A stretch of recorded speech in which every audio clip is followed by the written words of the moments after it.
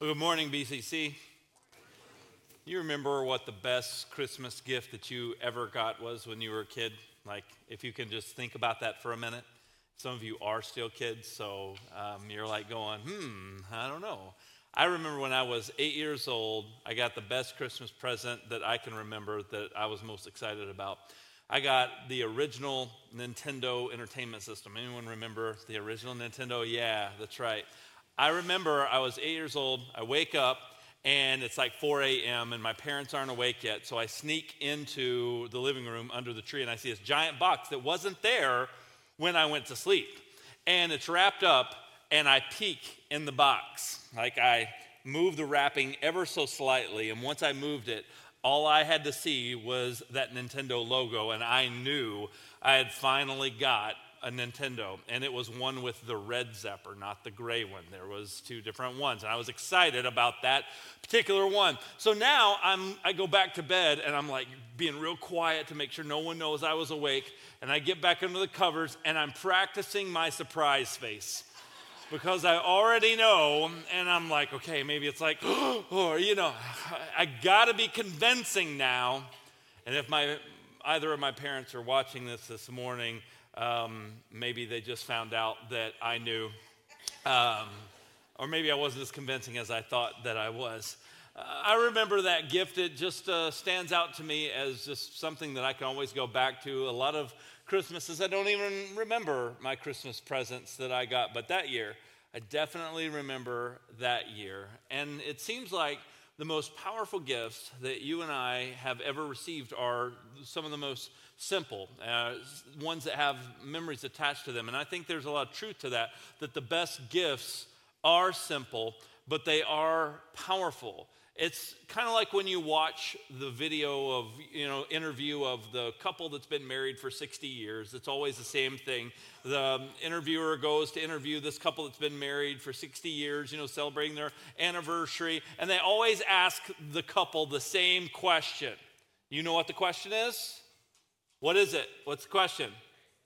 What's the secret? Because everybody wants to know what's the secret to staying married for 60 years. How on earth did you do it? What's the secret? And what does that sweet little old man always say? He always says the same thing. It doesn't matter who he is. It is the same stuff. He says, I hold her hand and we go for walks and I open the door for her and I tell her I love her. And the interview's like, yeah, right. What's the secret? Because I'm struggling here, okay? Like, that's cute and all, but I need the secret. And the funny thing is that he's honestly telling you the truth. He's telling you that it's these simple things that have been done consistently over a long period of time have invested in the relationship that he has with his wife, and that's how they've been able to continue to love one another throughout the years. It's not this big secret thing, but we want it to be, don't we? We want something complex. We want the mystery. We want the secret sauce. We want to know the answer. We want to find out what's that thing that I need to be doing. And you're like, yeah, I know that. But really, tell me what is the secret? And we do the same thing in our lives where we often will seek and try to find the answers in our lives from so many different areas. And we miss the beauty of simplicity. And we miss the simple things because we think we know it or we think we've heard it before, especially when it comes to the rhythms of Christmas. And you begin to sing those old Christmas songs, hear those Christmas sermons, read the Christmas story. You know it's about Jesus' birth and it's supposed to keep Christ in Christmas. I get it, you're right. But really, what's the secret? And we can dismiss the things that seem so simple to us or the things that seem common to us. We can miss those things because we think everything in life has to be complex. The answer has to be shrouded in mystery, or it has to be some complex thing that I have to uncover or be able to figure out. And we miss those simple things. That's why the best gifts are simple, but they're powerful. And we draw from all of these temporary wells, looking for satisfaction, looking for answers, looking for the thing that we think that we're missing. And we draw from these wells and we miss the simple things that are right in front of us. We'll draw from this well of ourselves where we think that the answer to all of life's problems is a better version of me. And so we will spend all of our effort, all of our energy all of our time, all of our focus trying to just improve us, because what I need, what the real answer is a better version of me, because I'm just not quite there and I need to be better. So we want to all learn how to self-improve, how to get better, how to do whatever it is that we've been wanting to do or couldn't do before or get better at, and we'll just get so immersed in this idea of wanting to be the best version of ourselves we can be for the sake of seeking some sort of satisfaction or peace or some sort of, I'm finally okay now. I've hit like okay status, and people will keep drawing from that well, and it's just never enough. It'll consume you when you draw from that well of yourself or a better version of yourself over and over again. Sometimes we will draw from the well of others, where we think that it's another person that we need in order to be complete or to be satisfied, whether that's a friendship, whether that's a relationship, whether that's marriage, whether that's living vicariously through children, whatever the case may be. We'll look to others to somehow satisfy this void in us, or whatever it is that we may feel that we're missing, or whatever emptiness that we may feel, and we'll just draw repeatedly over and over again from that well. Well, it's got to be this relationship, or it's got to be that relationship. This is what's going to make me happy. This is what's going to make me fulfilled. And so if I'm not happy, or if I'm not fulfilled, it makes me just blame other people, because I may not be blaming myself any longer, but maybe I'm blaming others because they're not doing for me what they should do, and they're not there for me when they should be, and they're not acting this way. And so we continually look for other people to fill us up, and we always come up empty over and over again. Some of us draw from the well of the things of this world, where we think that somehow the things in this world is what's going to satisfy us. We feel that a better house, maybe a nicer car, or maybe, nicer clothes, or some sort of status that, we need to achieve in front of our friends in order to finally be okay. And now, look, I have that thing that I needed that I didn't have before, that I now feel because I have it, I'm okay. And we'll only feel temporarily satisfied, and we'll go right back to that well over and over again. I remember when I was a kid that I had this really strange view of wealth. I thought when I was a kid that if you had a 2-story house, you were rich. And that was just my value system. It didn't matter what kind of 2-story house. If you had stairs in your house, you were rich. Because for some reason in my mind, that's what I thought. My grandparents had a house that had stairs in it, and man, I thought my grandparents were just loaded growing up because they had stairs, and I always wanted a house with stairs in it, and I never had one when we were all my years growing up in home. We never had a 2-story house. And I remember the first time that my wife and I bought a house in Wisconsin that had an upstairs. I thought, I've arrived. I finally made it. I got those stairs that I wanted. And then I was like, I don't want stairs anymore. I think I want a ranch, actually, where everything's just kind of one level. Anybody know what I'm talking about? I don't want to be rich anymore. It's funny, though, because we have these ideas in our minds, and who knows where that idea came from as a kid. But we all have these ideas that we've latched onto that we think are success. And it's all something different for each one of us, or something that maybe you're chasing after, that you think once I get that, then I'm going to be okay, or I'm going to achieve this certain status. And you chase after it, and you chase after it, and you chase after it. And then if you do finally end up getting it, does it really make you happy? Or does that well continually leave you empty, and you want to go back and draw from that well? The last well that I think that often we'll draw from is the well of religion, where religion would say that somehow by my behavior and by what I've done, I've somehow, in my own ability, put God in my debt because of what I've done for him, and so now God owes me. That's the attitude of a religious person, because people who trust in religion are trusting in their behavior, their ability to accomplish things in their own strength, and now God, look at how good I am. Aren't you glad I'm on your team? And that's how people that are religious think. They think that they're somehow doing God a favor by the way that they live and how they're so good at following all the rules, and they're better than everyone else who is trying to follow the rules because they're working really hard to do everything just right. Or they live in fear, never feeling like they're good enough because they feel like they're not following the rules quite good enough. And so the enemy has them trapped in this drawing from this well of religion, because they feel that just because they messed up or they're not getting everything just perfect in their lives, that they're somehow failing. And now they've got to fake it and make everyone think that they've got it all together. Either way, it's a trap of the enemy, and it's a well that if you keep going back to it and drawing from it and drinking from it, it's going to leave you empty. It may temporarily satisfy. You may have this feeling of a temporary victory along the way, but you're going to keep running back to it over and over again, and you're looking for the answers in life. You're looking for something to satisfy, something to make you okay, something to make me feel like I'm doing well, and what we're really searching for is peace. And we're looking for peace, and we're trying to find it from other things, or we're trying to find peace from within ourselves, or we're trying to find satisfaction and contentment from things in this world, or from something I can do on my own. And we know, you're sitting here today in church, you know that Jesus is that living water that once you drink from him, you'll never be thirsty again. We know this, but how can we change our mindset from this being something that we know to something that we actually experience? How can the fact that Christ came and was born of a virgin and was born eventually to die in our place, how could this good news, how could this gospel really satisfy? I want us to talk about that a little bit this morning. Let's read about Christ's birth together in Luke chapter 2. Luke chapter 2 and verse 8.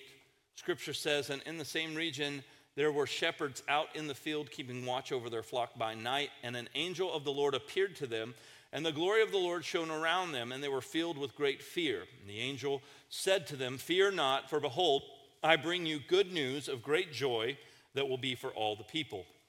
For unto you is born this day in the city of David a Savior, who is Christ the Lord. And this will be a sign for you. You will find the babe wrapped in swaddling cloths and lying in a manger.' And suddenly there was with the angel a multitude of heavenly hosts praising God and saying, 'Glory to God in the highest, and on earth peace among those whom he is pleased.' Let us go over to Bethlehem and see this thing that has happened, which the Lord has made known to us." And they went with haste and found Mary and Joseph and the baby lying in a manger, and they saw it. They made known the saying that had been told them concerning this child, and all who heard it wondered at what the shepherds told them. But Mary treasured up all these things, pondering them in her heart. And the shepherds returned, glorifying and praising God for all they had heard and seen, as it had been told to them.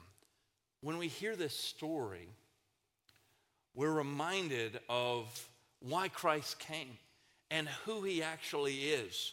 His name shall be called Emmanuel, which means God with us. And we see how big of a deal this was, how profound that it was. And it captivated the hearts of these shepherds. It captivated the hearts of so many. But yet the way Christ came and the conditions in which he was born in was very simple. It was something that you would look at as almost common, or actually something that didn't appear to the human value system as very special. He's just born, really, and he's just found in this manger. Just this is a place where animals feed, and this is something that would be reserved for someone who was very poor, someone who couldn't afford to be somewhere a little nicer. And what's going on here? And this doesn't seem like this is all that important, but these people are blown away. Their hearts are captivated because they know there's something simple but yet profound that has happened. And Mary, as she's watching all of this, as she's experiencing all of this, she's treasuring these things in her heart. And the birth of Christ transforms us when we recognize this, that Jesus is enough. The birth of Christ transforms us when we recognize that Jesus is enough, because all of our searching exhausts us. We are tired of being tired, amen? Ask anyone, they're either too busy or they're too tired to do really a whole lot of anything, because we can have our schedules so filled with so many things that we're looking to satisfy, or so many things that we're trying to accomplish or do, and we keep going back and drawing from these wells, and we are exhausted drawing from those wells. But Christ transforms us when we recognize that he is enough. And I'm not talking about a recognition with our minds, I'm talking about a transformation in the heart, where we finally understand that he is enough. All of our searching, All of our wondering, all of our seeking, it will wear us out, and the temporary satisfaction that we receive from drawing from whatever well we may be drawing from, it still leaves us empty. We seek out everything, it seems, except for the true gift that settles the restless heart. The gift that settles our hearts and gives us true peace. Peace that comes from knowing God. Understand that this world wants peace. They want peace that comes from God, and all of us want peace that comes from God, because you and I often will seek this type of peace when we're upset about something, or when we're anxious about something, and maybe a lot of fear is present because of the unknown, or whatever the case may be, and we'll ask God for peace. I need peace. I need peace. Have you ever prayed for peace before and asked God to give you peace? I think we all have over some issue in our life. Even this world wants peace, but the type of peace they want is a calm.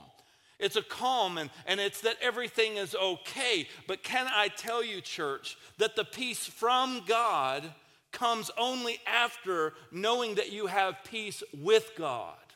There is a difference. Peace with God puts me in a position to experience the peace from God. Because I need to know, first and foremost, that I am in right standing with my Creator. And I can't do that on my own strength, amen? I can't do that in my own ability. I can't try to satisfy the things that I've done against God. I can't right the wrongs in my own strength. I can't do enough good to outweigh the bad, as if it were some sort of karma-based system, some sort of merit-based system where I'm trying to be a good enough person to where it outshines the bad that I've done. No, I need someone else to do something for me I could never do on my best day. And he has done that, and his name is Jesus. And when I trust in Jesus Christ alone as my Lord and as my Savior, he does something in me. By faith, he makes me have peace with God.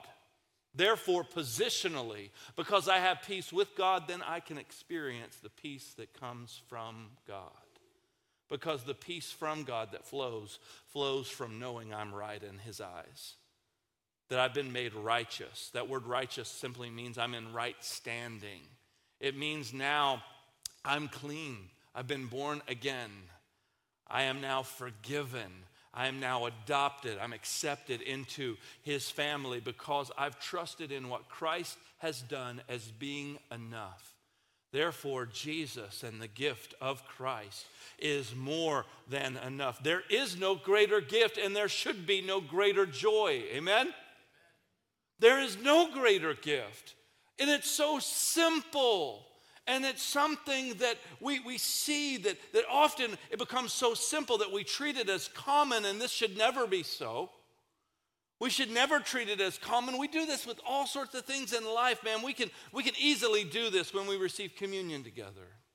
Especially in a church like Bettendorf Christian Church, where we want to observe the Lord's Supper every time we gather together. Sometimes you can go, oh, this is the part of the service where we do the communion, and oh, we're doing the bread, and we're doing the juice, and this is where we do the thing, and it can become so common. This is the part where we sing. This is the part where we pray. This is the part where the sermon is, and we can go through these rhythms, and they can become commonplace to us, and we can miss out on the significance of the simplicity. We can miss out on the affections that should be stirred in our hearts because of what Christ has done, because often we'll just get in a routine and we'll get in a rut, and we'll miss out on the true blessing of knowing that we are in right standing with God through Christ because we treat it as common.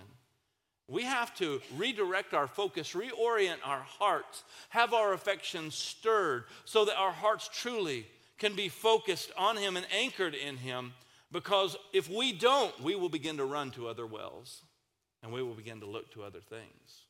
Because we'll go, yeah, I know Jesus is supposed to be enough, but I need Jesus plus this. I know Jesus is supposed to be all sufficient, but I need Jesus plus all of these other things. And we'll begin to chase after those things when the enemy gets our heart's affections off of Christ and onto other things. Because we've treated those things as common. Because perhaps our affections have been captivated by something else that we have allowed to whisper in our ear and lie to us and draw our affections away from Christ and get our affections on other things. It's not wrong to care about other things. It's just they should not take the place of Christ. Amen? Christ should be seated on the throne of my heart as the Lord of my life, the one who receives all glory and all praise. And it changes the priority in which I live my life. It changes my value system. It changes how I look at everyday interactions.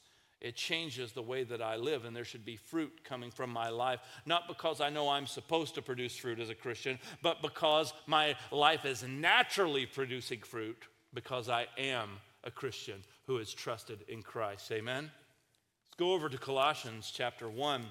We're going to read from there a little bit of the letter that the Apostle Paul wrote to the Christians in Colossae. He was writing to these folks as they're just beginning to experience the beginnings of persecution. They're beginning to experience some of those initial thoughts of now not everyone's really liking what's going on, and now there's other voices out there that are taking Christ and perverting that message, and so now there's false teachers, and there's also people who are against you and people who are trying to arrest you and make your life more difficult because you're a Christ follower. And the Apostle Paul is writing to them to deal with both the issue of false teachers and also the persecution that they're just now beginning to experience. And he's wanting to encourage them and remind them of who they are because they've been doing really well, and he wants them to continue to stay strong in Christ. And so the Apostle Paul writes this, Colossians chapter 1, verse 1, Paul, an apostle of Christ Jesus by the will of God, and Timothy our brother, to the saints and faithful brothers in Christ at Colossae, grace to you and peace from God our Father. We always thank God, the Father of our Lord Jesus Christ, when we pray for you, since we heard of your faith in Christ Jesus and of the love that you have for all the saints, because of the hope laid up for you in heaven. Of this you have heard before in the word of truth, the gospel, which has come to you, as indeed in the whole world it is bearing fruit and increasing, as it also does among you, since the day you heard it and understood the grace of God and truth, just as you learned it from Epaphras, our beloved fellow servant. If you're expecting a child and you haven't picked a name out yet, just saying, Epaphras would be pretty cool. He's a faithful minister of Christ on your behalf and has made known to us your love in the Spirit. And so, from the day we heard, we have not ceased to pray for you, asking that you may be filled with the knowledge of his will and all spiritual wisdom and understanding, so as to walk in a manner worthy of the Lord, fully pleasing to him, bearing fruit in every good work and increasing in the knowledge of God. May you be strengthened with all power according to his glorious might, for all endurance and patience with joy, giving thanks to the Father who has qualified you to share in the inheritance of the saints in light. He has delivered us from the domain of darkness and transferred us to the kingdom of his beloved Son, in whom we have redemption, the forgiveness of sins. And then Paul starts preaching now.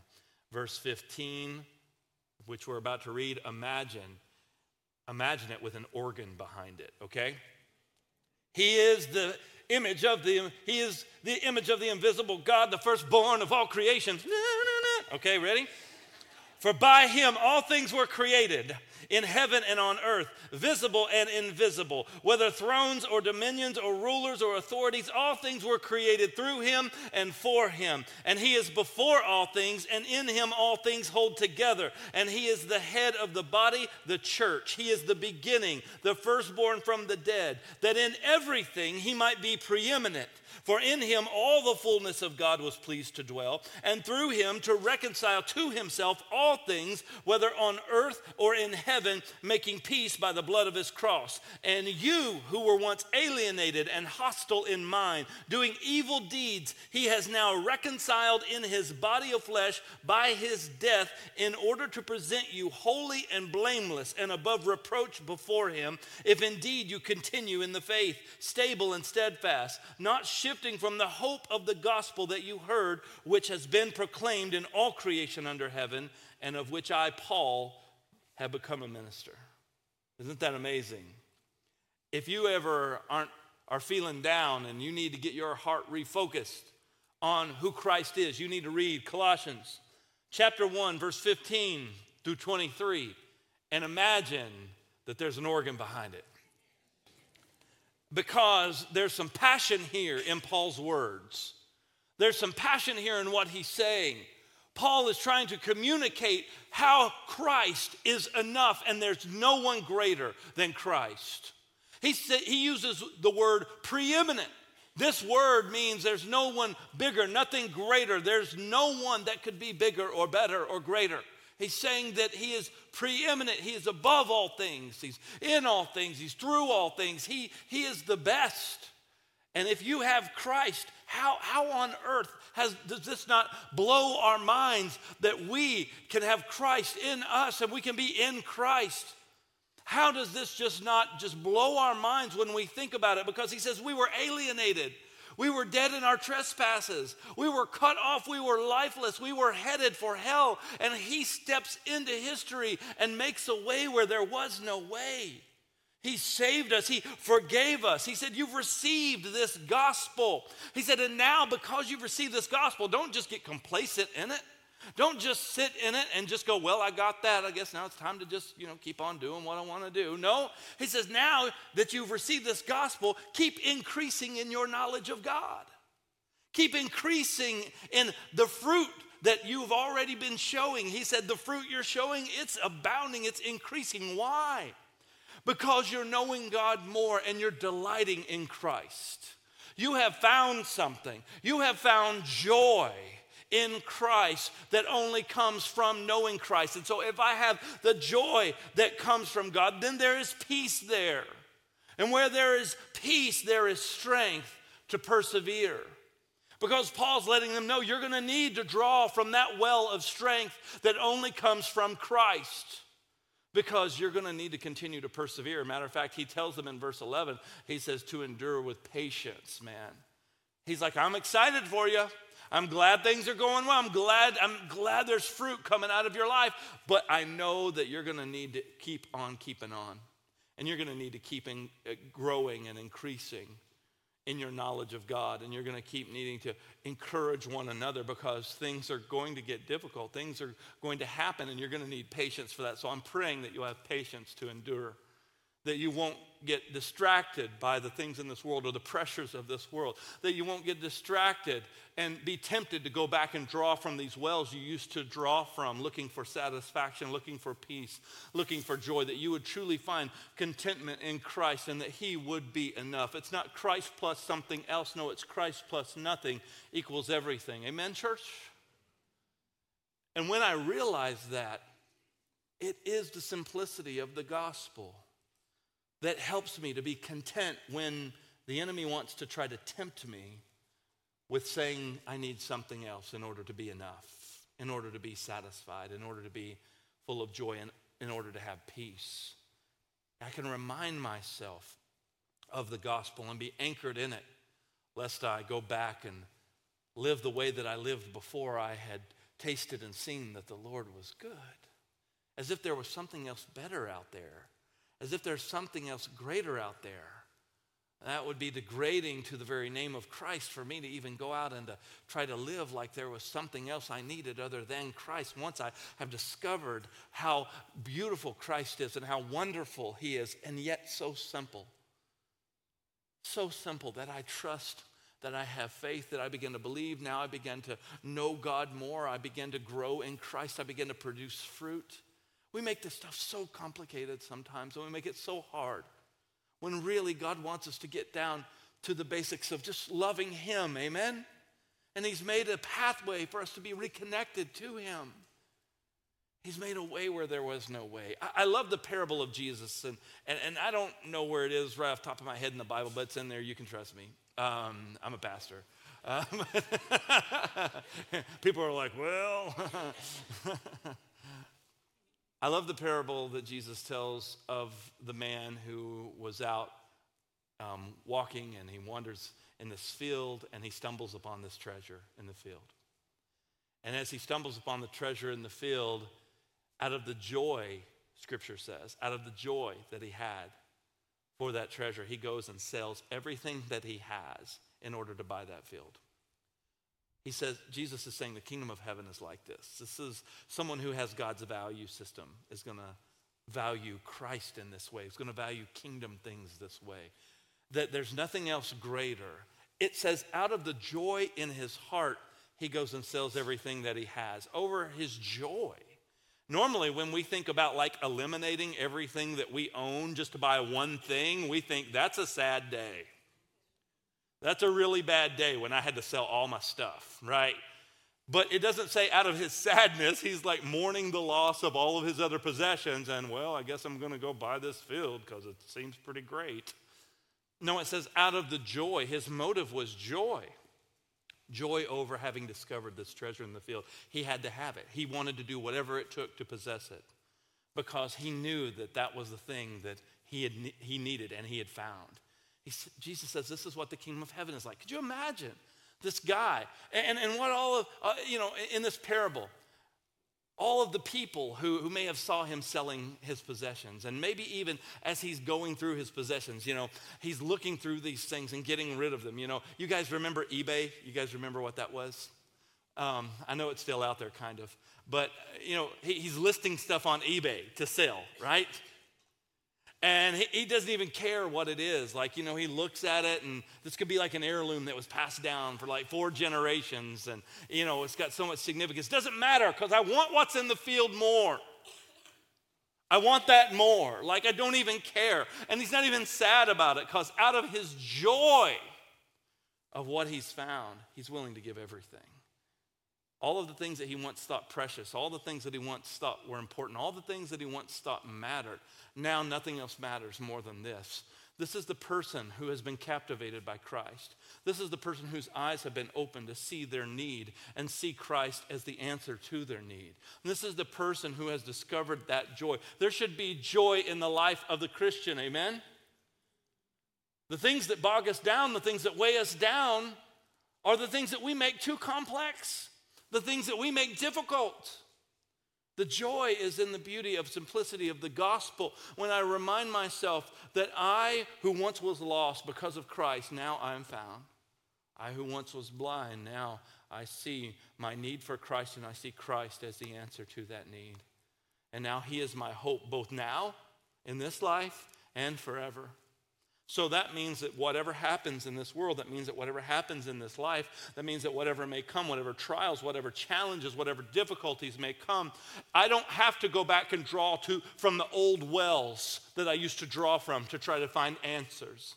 I don't have to go back to the well of myself and look for answers, or the well of others, or go back to the well of the things of this world or the well of religion to find answers. I've already found the answer, and his name is Jesus, and I have to be patient and endure and continue to keep him as the focus and not allow myself to get off track because he is the hope. He's preeminent. He's above all things. He's greater than anything, and when I remind myself of who he is and what he's done, it helps to anchor my heart, my restless heart, and trusting in the sufficiency of Christ, that he is all sufficient and that he is enough. This is not some game we're playing. We're the heart that has been illuminated, that has seen the truth, knows this to be true. Amen?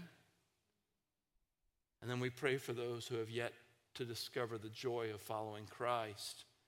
Paul prays that the Colossians would have strength and patience to endure and to have joy.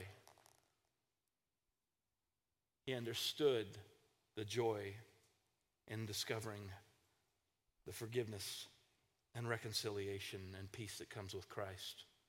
Because joy and peace don't come from everything going my way.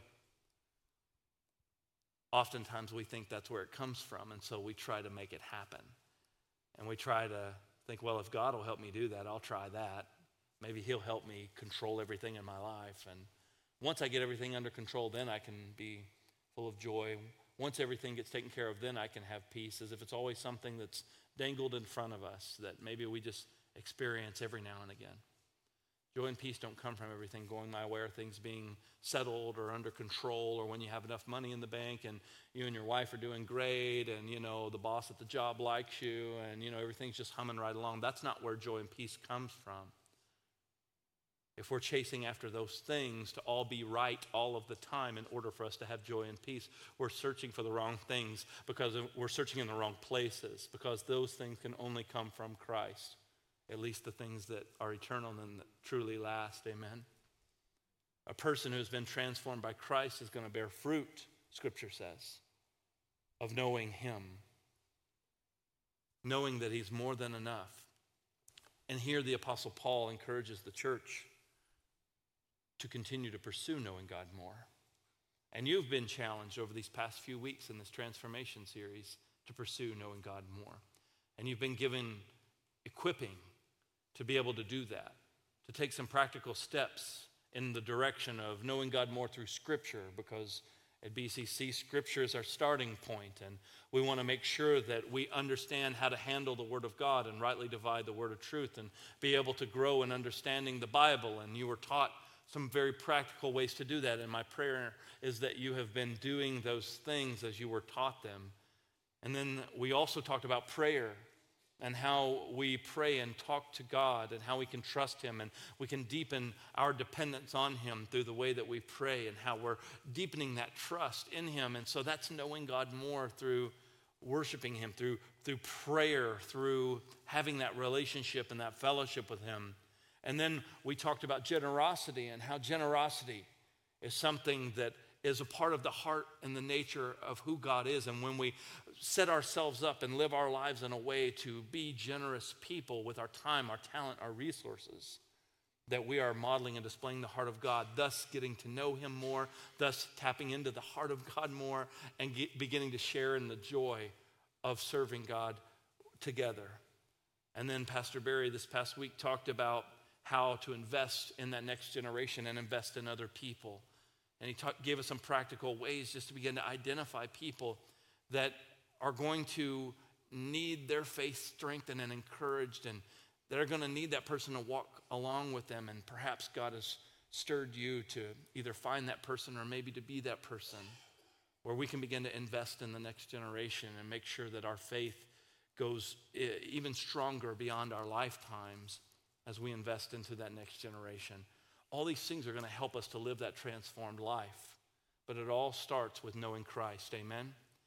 It all starts with Christ being enough. So I want to help us focus on keeping Christ the center.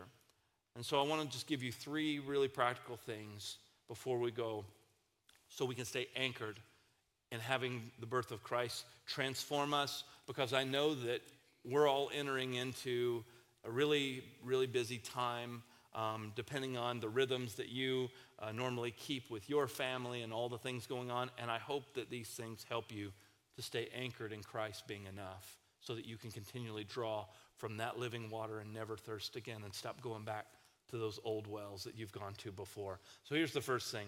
Establish non-negotiables that are going to bring glory to God. We all have non-negotiables in our lives, the things that are just going to happen, like eating, non-negotiable, right? Sleeping, non-negotiable. Those are 2 of our favorites.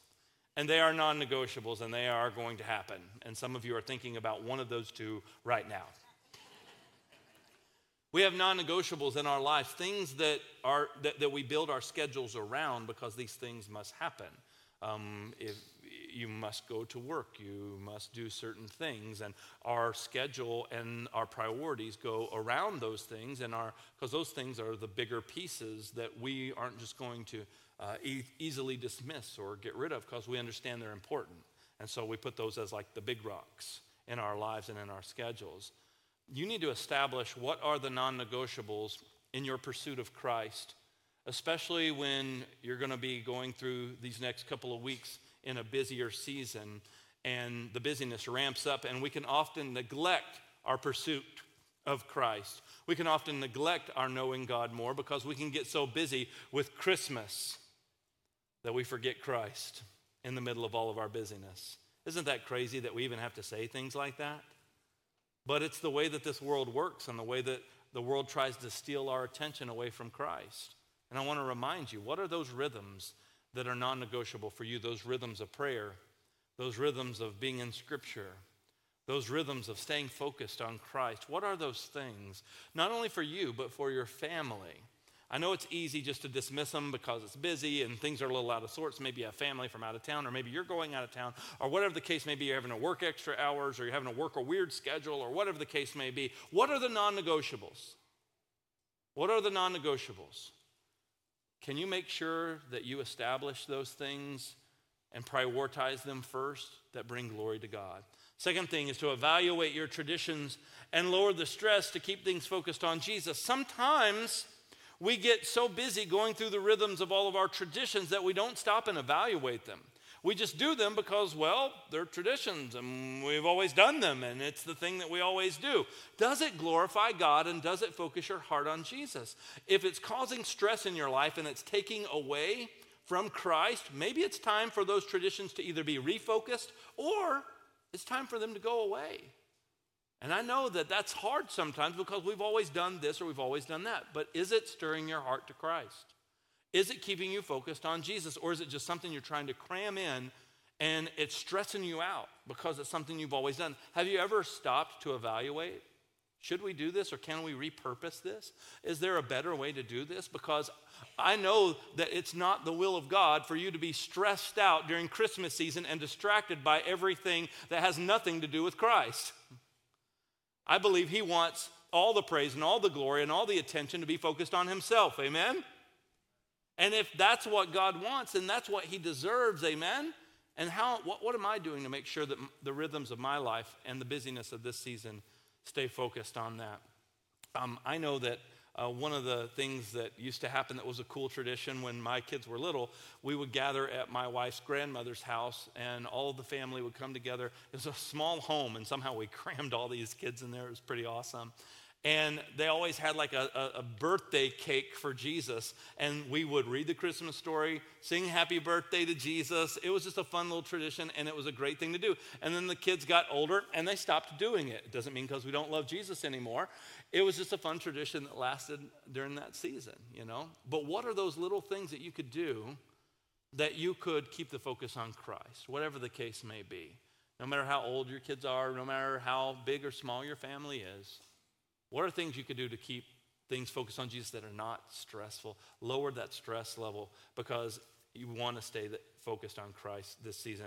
And the last thing, start with Scripture. Pray together. Do something generous. Invest in others through your example. These are all the things that we've taught over these past few weeks as we have been going through this transformation series. Start with Scripture. That means I want to make sure my behaviors and my attitudes are lining up with Scripture. I want to make sure that my focus and my heart is being anchored by Scripture. I want to start with Scripture. Maybe that means you start off Christmas morning with Scripture. Maybe that means that you do something a little different because you want Jesus to be the focus. Maybe you want to use that Luke chapter 2 that we read. Maybe that'd be a good thing for you just to read over to. Start with Scripture and remind everyone what we're doing. Set the tone. Let that simplicity of the message of why Christ came and how he came, the miraculous way that he came, let that transform us. Be a person that's praying, pray together. Maybe there's some things we can pray about together. Instead of just thinking about ourselves, maybe we can begin to think about others and think more generously. This is going to be a great investment in your family, I believe. The birth of Christ transforms us when we recognize Jesus is enough. So Heavenly Father, we ask you to help us as we're reminded of our need for Jesus and as we're reminded that he is sufficient. There is no greater gift. Forgive us for looking in all these other wells. Forgive us for searching as if there was something greater. There is no one, there is nothing greater than you. We trust in you and help our eyes and our hearts to be focused on you this Christmas season in Jesus' name. Amen.